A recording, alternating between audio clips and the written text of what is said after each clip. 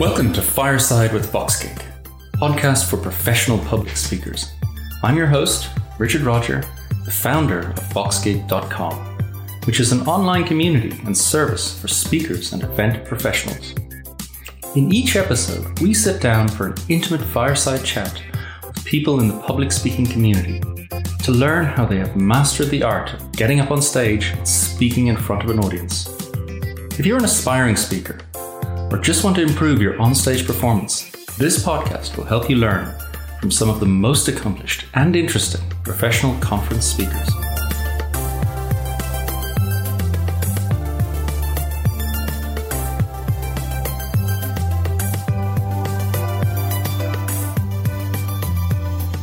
I am delighted today to be joined by Kwame Nyoning, who's joining us on the Fireside with VoxGig podcast. Kwame, delighted to have you here. Thank you very much for having me. Awesome. I'd like to start with a couple of personal questions about your journey to becoming a public speaker. Let's start with the good and then we move on to the bad.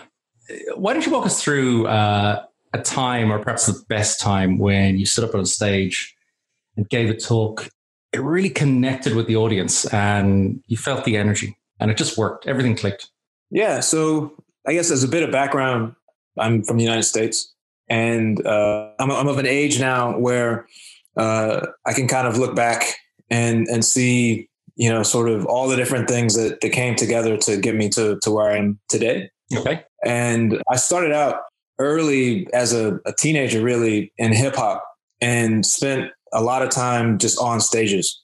So because of that, I think, performing and traveling and preparing to be on stage, when it came time for me to begin speaking about, my work and design and all the stuff that I was interested in talking about, it sort of comes I guess, a bit easier now. I don't get as nervous as I might have if I hadn't spent all that time jumping around, trying to get crowds excited and performing. So I think, and when you do that enough, you kind of are able to determine when you're sort of like really in the groove and you're vibing with the audience versus when you're just sort of going through the motions. So I think probably one of the best times I've had where I've really enjoyed myself the most and had a real good back and forth was at a meetup for Glug. Glug is an organization that puts on different like speaking events for the creative industry, for designers.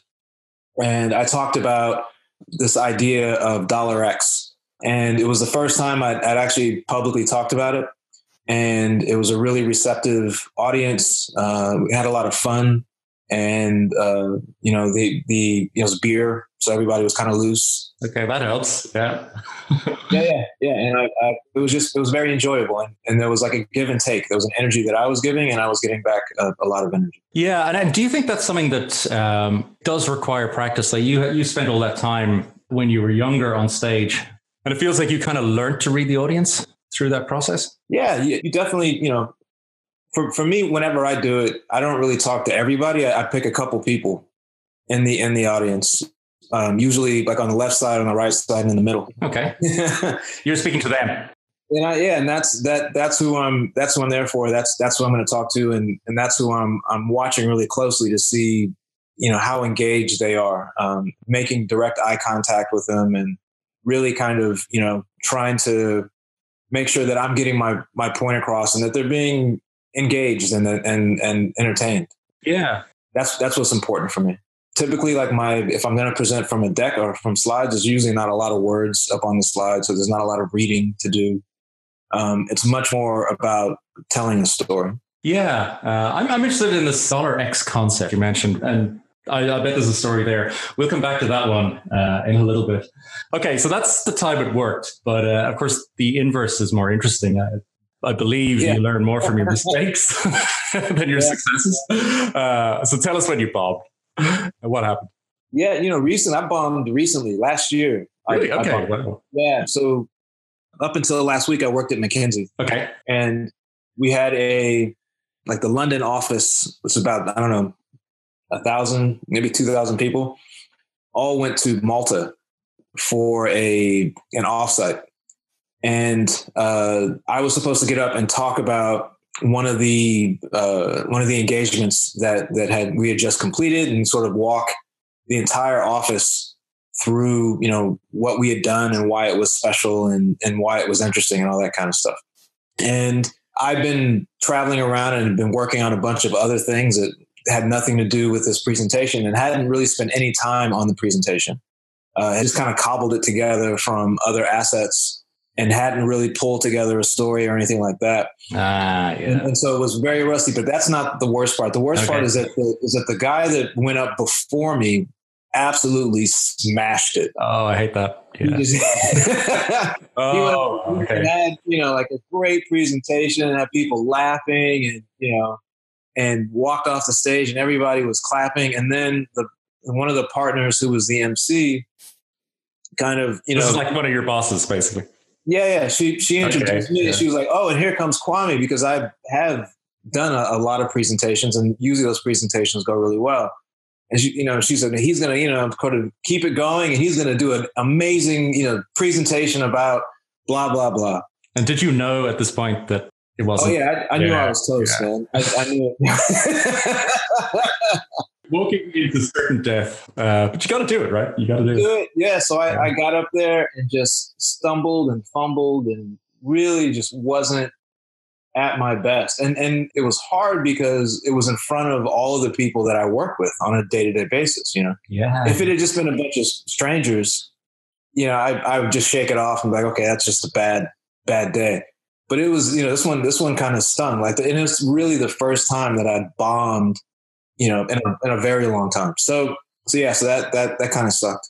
Yeah, it's funny. People often say that giving a talk to people that you know, like your family even, or colleagues, is more difficult. It's kind of more scary than strangers. Yeah. Because they know you. They can see through the bluff, I guess.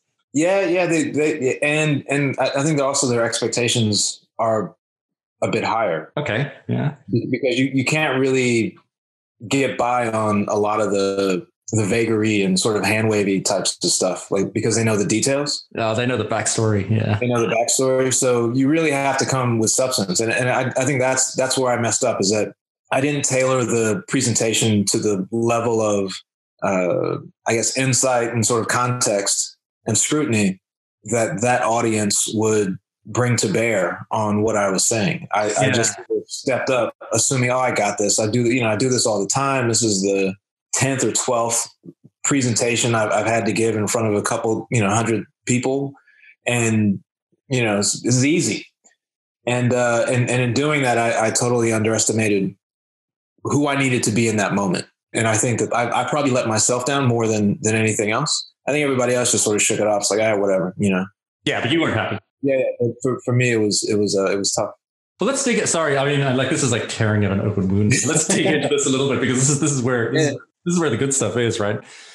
So you didn't prep enough. Why? Were you too busy? How did you end up in that situation? I was busy. Yeah, I was traveling. I think I was distracted by other work that was going on. I wasn't emotionally really tied to the content. Yeah. It was something that we've been working on it for, I don't know, like by that time, almost 2 years. And we're into the long, boring part of, taking it from a kind of like a MVP into our like alpha and beta releases. And it was just a lot of like little niggly stuff.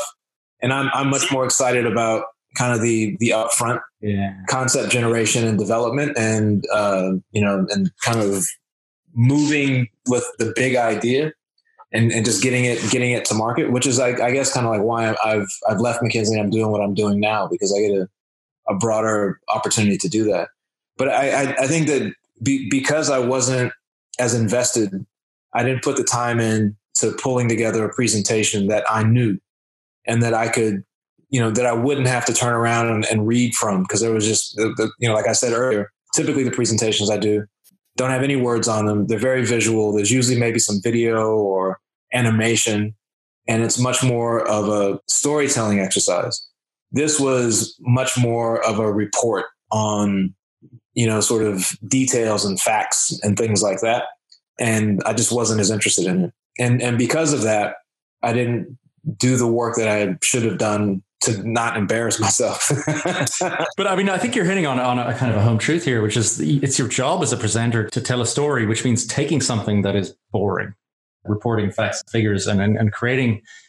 Is it creating a narrative, or is it bringing out the narrative? For me, it's about exposing truths. Yeah, because that's the thing that really connects a story with an audience, is the fact that there's just certain things that ring true, and you're like, oh yeah, okay, I've either noticed that in my life, or I've seen this in other sort of situations, and I can believe in that, and because I can believe in that, I can go with you to this next step in the story. And if you continue to uncover those truths and make them relatable to people, then you have a fun time, because everybody is growing and developing and gaining more insight into how the world works and why it is the way it is, and I think that's the fun bit.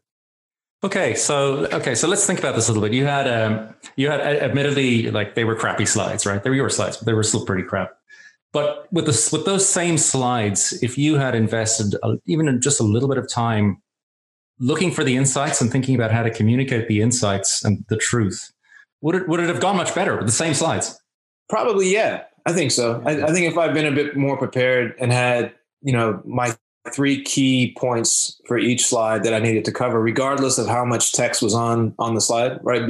Like, you don't need to read the slide to the audience. The audience can read the slide. Yeah. It's really about what are the key takeaways that you need to, expose, and then that allow you to bridge to the next step in the conversation. And I think that's probably what I hadn't done a good job of, is really spending time on understanding, okay, this is the information that's being presented. This is why it's relevant and meaningful to the overall understanding of what it is that I'm trying to explain, but also why you should care about it. And I didn't do that. It was just me standing up there, kind of just talking about facts, just like like bullet points. And that's never fun and never good. It's never going to work. Okay, Kwame, you've I was waiting for it, and you said it. The 3 key points. So the word on the street is that this is like drilled into McKinsey people. Is every slide has to have 3 key points? Is that really true? Is there like a sort of a PowerPoint boot camp that you guys have to do? Yes. Wow. Okay. Yeah, it is. So there's, but it's very ingrained into the way that you learn to communicate at McKinsey. It's actually, there's a book by a former, I don't know if she was a partner or what, but her name is Barbara Mento, and it's called the Mento Pyramid Principle. Okay. And this pyramid principle is about top-down communication. So the reason that McKinsey folks communicate in the way that they communicate, and you have things are either 3 bullet points or 7 bullet points. And the reason that is the case is because oftentimes McKinsey consultants are dealing with top management, with CXOs, CEOs, CFOs, CTOs, CIOs. And these people don't have a lot of time or patience for detail. Sure. So the way that you communicate with these folks is you pretty much summarize everything up into, the top 3 kind of key points. And then there's a sequence and a hierarchy that allow you then to kind of drill down into the more detailed aspects. And so when you present your information on a slide, it should be structured in a way that surfaces, those top key messages that you're wanting to get across in such a way that, you can either make a decision or prioritize things, or just sort of say, okay, I grok this and we can move on, as opposed to having to dive into, long explanations or more bottom up exposition around, what a specific issue is or how to describe a situation. And a lot of times designers coming into, or anybody coming into McKinsey outside who hasn't come in through a traditional consultant pathway, one of the first bits of feedback that you get is that your communication style is not top down. Like, it's not structured.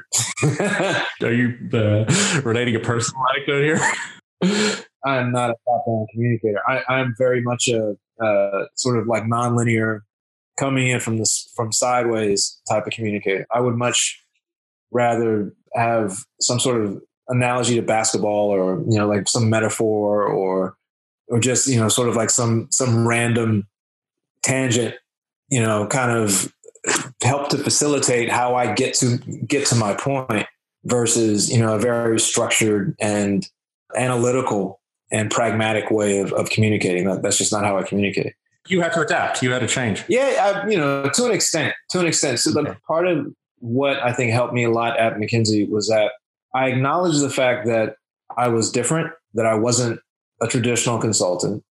I tried to understand the perspective and practice some empathy from that perspective of being a generalist consultant, where, you know, you are oftentimes perceived as being the smartest person in the room. And so you have to communicate in a way that delivers on that and doesn't really expose you to ambiguity. You know, like the points that you make need to be pretty solid and, you know, fact-based and anchored in a strong kind of analytical continuum in order for you to be taken seriously by the CEO or the board of directors of XY Corp, right?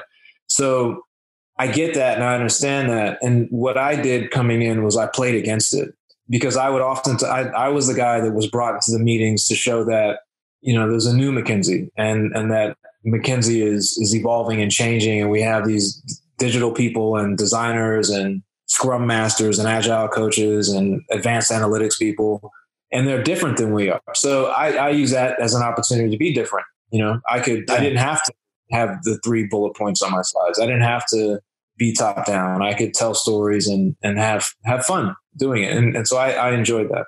You could still do it if you had to. Yeah. But the interesting thing for me is how useful is the McKinsey style for general conference? You know, you're giving a talk to a conference of 300 designers.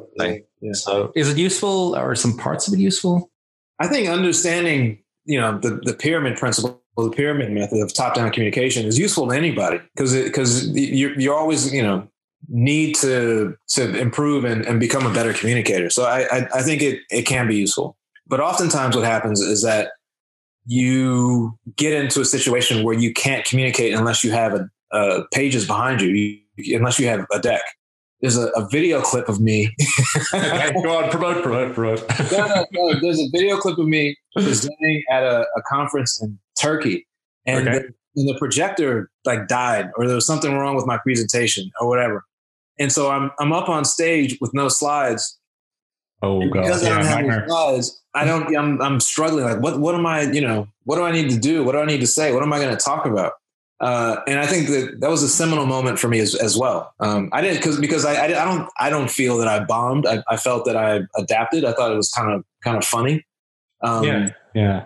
But it was definitely sort of a moment where I was like, oh wow, I've become so dependent on what's on the screen behind me that without it, I'm just like this like empty shirt up here, just like babbling and like telling jokes, right, about like random stuff. And whereas, you know, like if I was really intimate and had a command of the subject that I was talking about, it would have been a little inconvenient and kind of a bummer, because I wouldn't have been able to show the videos or whatever. But, you know, it'd have been like I just would continue talking and would have been able to, you know, continue to engage the audience. Yeah, that is a nightmare scenario for most people. Yeah, it kind of sucked, but you know, it's you adapt. You adapt, and oftentimes the audience is rooting for you. Yeah. The audience, you know, they don't want to like watch somebody just like completely crumble.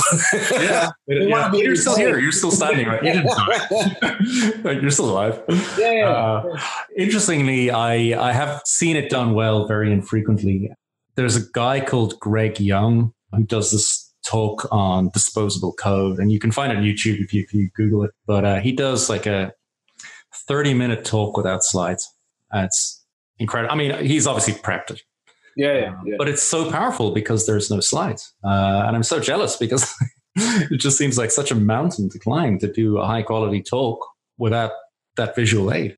Yeah, I think we've, in this modern age, have kind of become a little too dependent on it. I mean, so my parents are ministers. So every Sunday I'd have to go to church and listen to my mom or my stepfather preach from the pulpit. And, there's no slides. There's no there's no presentation. Yeah, I mean, that's powerful, right? And they would, bring people to tears and get them to like stand up and jump around and, slam on tambourines and like sing songs and all this kind of stuff. So I think we, as people who spend a lot of time in front of people talking, I think we should not think of it as this huge achievement to be able to stand in front of people and communicate with them in a way that's meaningful and moving. And with doing it without slides is like some Herculean, feat.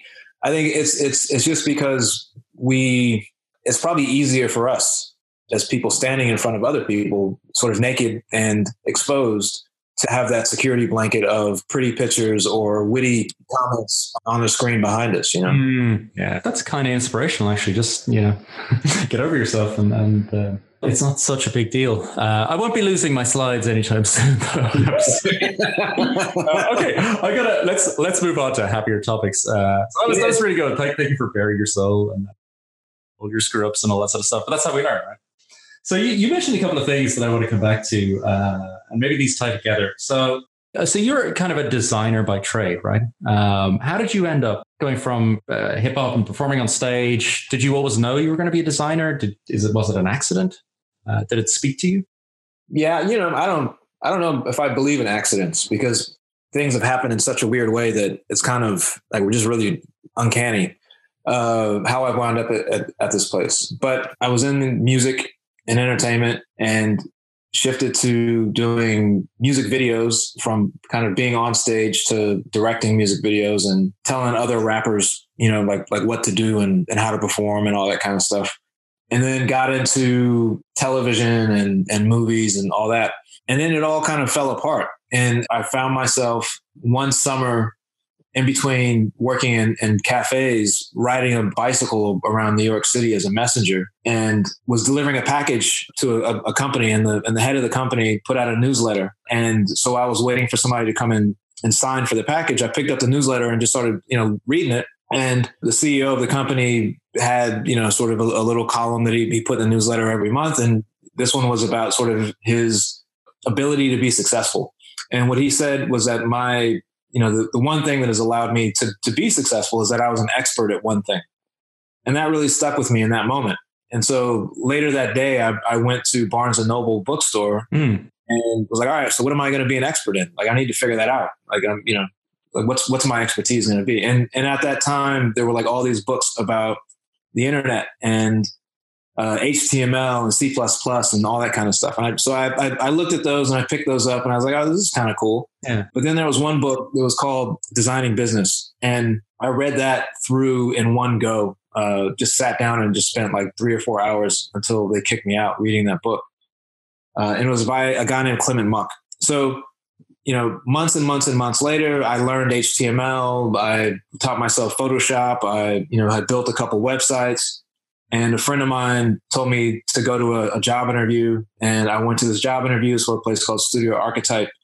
And they hired me. And the founder of Studio Archetype was Clement Muck. Wow. Okay. Wow. Full circle. Yeah. Full circle. And that's where I was really exposed to design as a professional practice, and really got into it. And then Studio Archetype was acquired by Sapient. So that then sort of led to like more global exposure of different design problems and processes and methodologies. And then from Sapient, I went to Frog Design, which then exposed me to physical product and service design. And then, so it just sort of this continuum of increasing, I guess, sophistication around the design problems that we were solving that led me to this place where I went to McKinsey to really try to figure out how do you marry business, design, and technology to create something special. Yeah. And that's what I had been doing for the past 3 years up until last week. And now I'm applying design to developing companies and, and putting them out in the world. Which is awesome. And maybe, companies don't go to McKinsey unless this is like a serious problem, so it's kind of, it's funny, all from delivering stuff on a bicycle one day. It's kind of like Providence, I guess. Yeah. I mean, that's why I say it's not really accidental in some ways. It feels like there's just too many, I don't know. I don't want to get all weird, but it felt like this is the path that I was supposed to take. Well, and I'm very, very happy. When the universe smiles, you got to smile back, right? There you go. So how is this connected to design? $X concept, you mentioned it earlier, which kind of intrigues me. Yeah. So $X is, I was working with a bank in South Africa, and it was a bank that was undergoing a digital transformation, and we were helping them to build out like design ops. So their design team and identifying, what's the difference between customer experience, user experience, UI and service design, and, helping to define a taxonomy and role descriptions and, sort of tooling ecosystems, and as well as developing the next iteration of their sort of day-to-day banking app. So while we were in that process, one of the core client sponsors was like, all right, you guys are talking about this UX and this UI and the CX. Is like, what about $X? Like, what about, sort of, how does this all tie together? Yeah, what are the outcomes? To make money, yeah. And is there a specific design practice that you can tie to more commercial problems and opportunities? And that really got me thinking, because that's really the reason that I went to McKinsey in the first place, was to understand, how does design better integrate with business and technology to create value, like real value? And so I developed that idea of $X into a set of principles, essentially, and gave a couple talks about it. And it hasn't really taken off, because I think it's easy to talk about, but it's hard to actually execute. And most designers don't care. Most, like a lot of designers would much rather say, just, sort of point me in the direction of the thing that you want built or designed, and I'll do that for you. Yeah, the developers are the same, right? This is the effect of what you're doing. This is how it fits into the bigger picture. This is why you're doing it.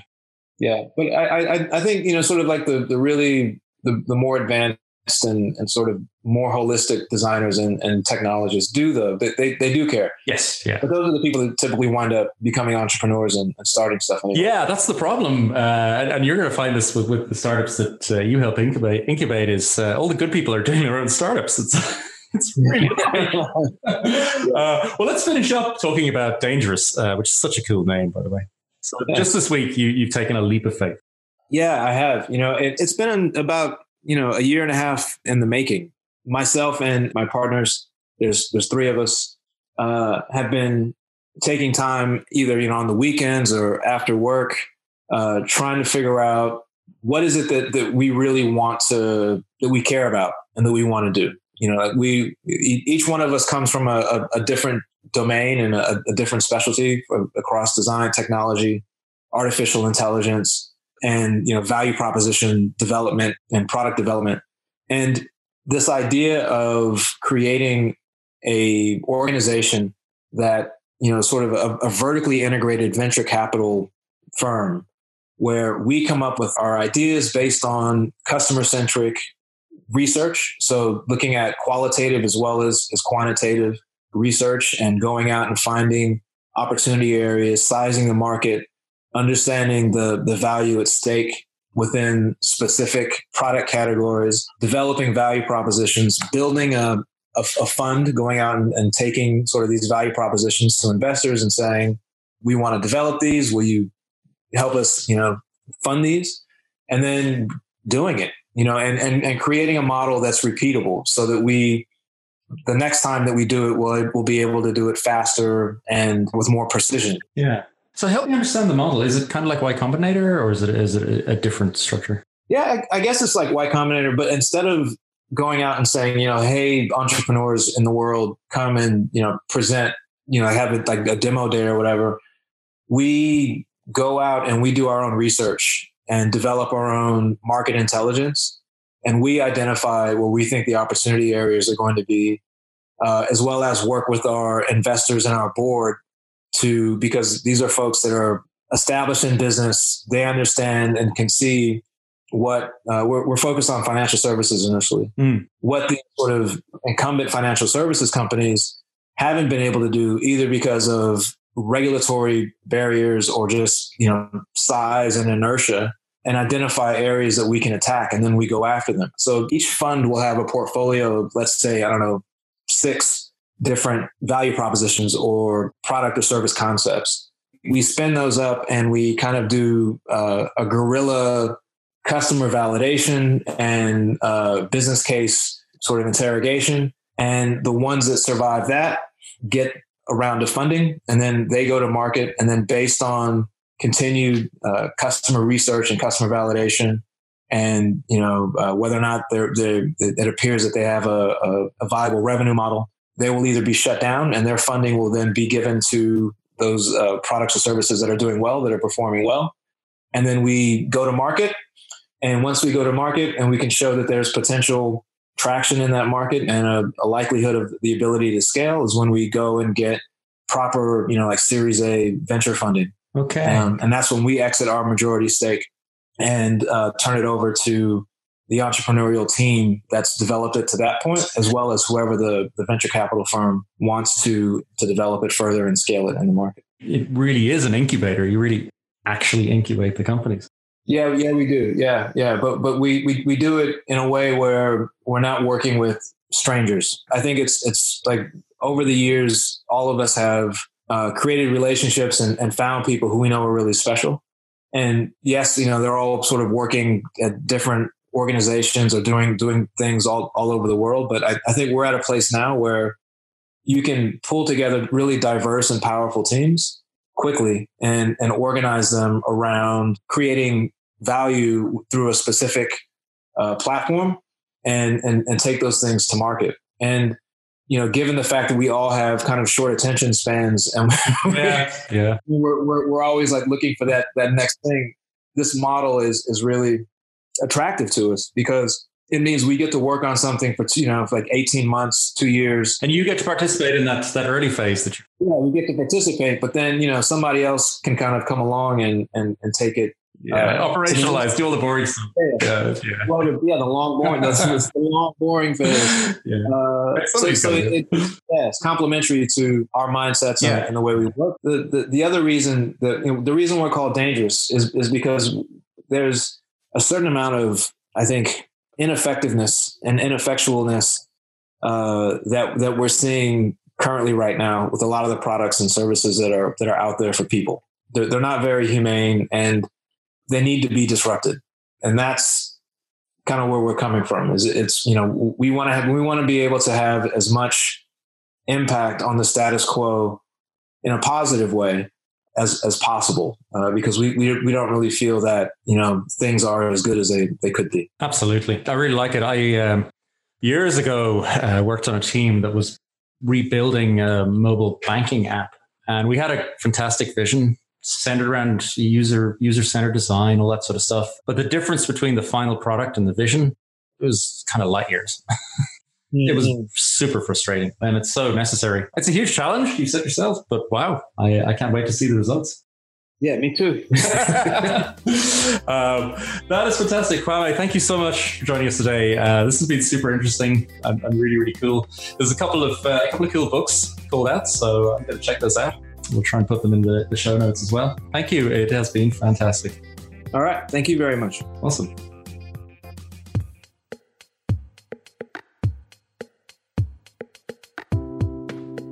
Thank you so much for listening. Just a few things before the embers fade and we wrap up another episode of Fireside with Foxgig. You can find notes and links from this podcast at foxgig.com/podcasts. We also publish a weekly newsletter on public speaking, selecting the best advice and techniques from some of the world's greatest speakers, both ancient and modern. Rhetoric is an old and revered art, not especially easy to master, but a skill like any other. one you can also learn. Visit voxgig.com/newsletter to subscribe. If you've enjoyed this fireside chat, please consider subscribing to the podcast. Please also leave a review. That helps us make this podcast even better. If you'd like to contact me directly, please email richard@voxgig.com.